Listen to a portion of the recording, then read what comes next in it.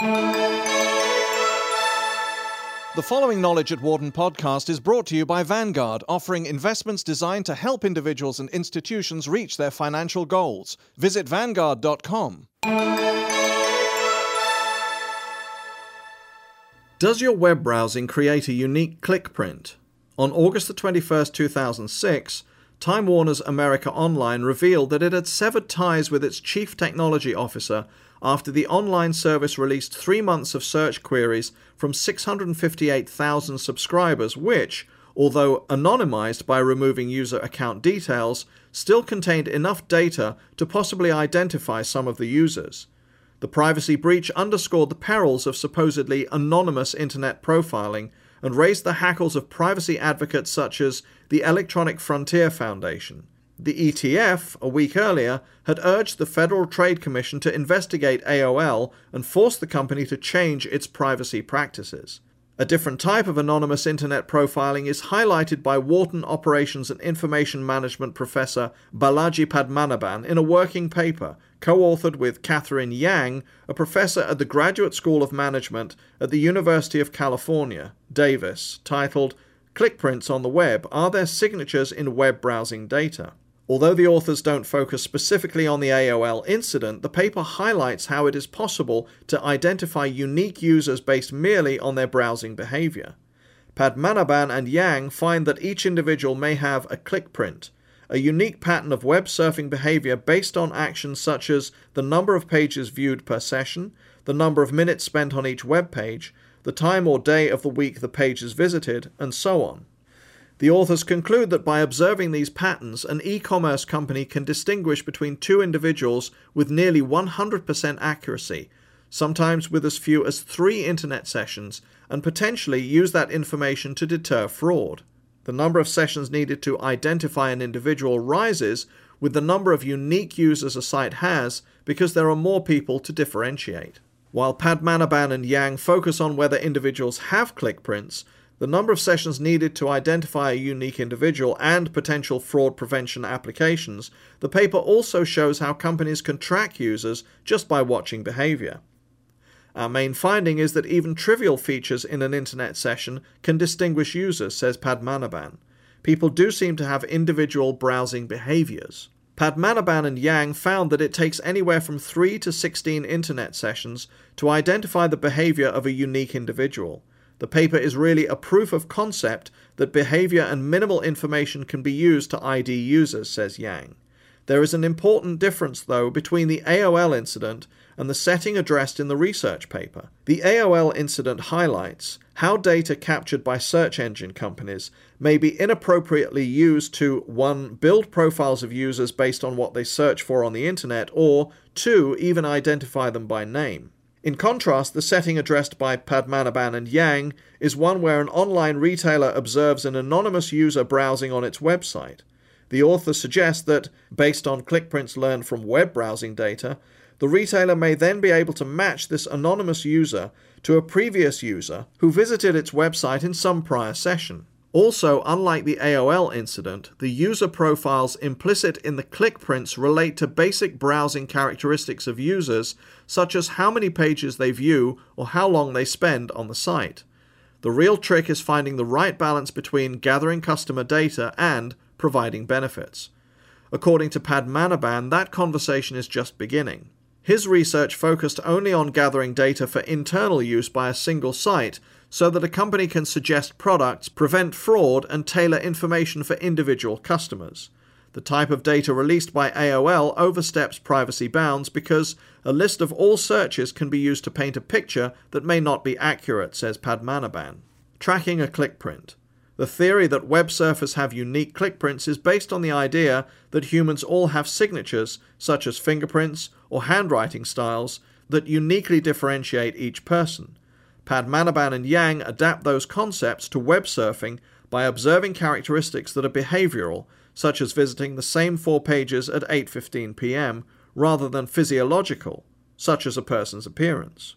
The clickprint effort, the authors write, is really a first foray into the field of identifying web users' behavior, and more research is required. Furthermore, each website that attempts to use clickprint analysis would have slight variations in what data is collected and how it is used. For an e-commerce company, clickprints could be used to customize shopping recommendations and help prevent fraud. A large site like Yahoo could analyze different variables with a goal of customizing content. Padmanabhan says the main goal was to find an efficient way to sort through aggregated data and to find the least number of sessions necessary to get a valid result. As the authors note in their paper, a news event may prompt an individual to visit a website and read an article and perhaps watch a related video. If the news event is of wide interest, there may be several, even millions of sessions that look similar. However, over time, across many sessions, an individual may implicitly reveal more information that may then enable unique identification. In other words, we do not assume that every web session has information to uniquely identify individuals. In fact, the examples offered above suggest otherwise. What we do assume is that there is some level of aggregation that contains enough information to uniquely distinguish individuals. The authors also show that the number of sessions analyzed improves the accuracy. For instance, one example found that 51 aggregated sessions yielded accuracy of 99.4%. With 7 sessions analyzed, individuals could be identified with 86.7% accuracy. Applications of clickprints. The big question raised by all this data mining is how clickprints will be used. In their paper, Padmanabhan and Yang focus on the positive applications by noting how clickprints could mitigate identity theft and e-commerce fraud. The importance of clickprints can be significant given applications to electronic commerce in general and, in particular, online fraud detection, which is a major problem in electronic commerce, costing the economy billions of dollars annually, they write. For instance, an e-commerce company could use clickprints to recognize that a person is using a stolen credit card based on differences in browsing behavior from a card's true owner. If who I think it is enters a different credit card, I can either ask for more information or investigate, Padmanabhan says. Of course, there is a flip side, he adds. If you ID anonymously, it raises privacy concerns. Using clickstream information inappropriately can pose a danger to both users and a company's reputation. The authors, however, point out that their current work mainly shows that users have unique clickprints and stop short of exactly addressing how this can be employed in fraud detection. Clickprints can also help customer service, the authors add. Having a method for detection could help online merchants customize content and recommendations much earlier in a user session than they might otherwise be able to do, since they will not have to require a sign-on before implementing strategies to better serve this customer. Implemented appropriately, such customized online storefronts have been shown to increase customer satisfaction. However, there are limitations and challenges to using clickprints to profile customers. Among the challenges outlined by Padmanabhan, it is unclear whether clickprints can be applied on a massive scale such as 100 million unique users. Effective fraud detection may require methods that work at such a scale. Companies will have to discover unique characteristics to their customers, and sometimes distinguishing characteristics may well not exist.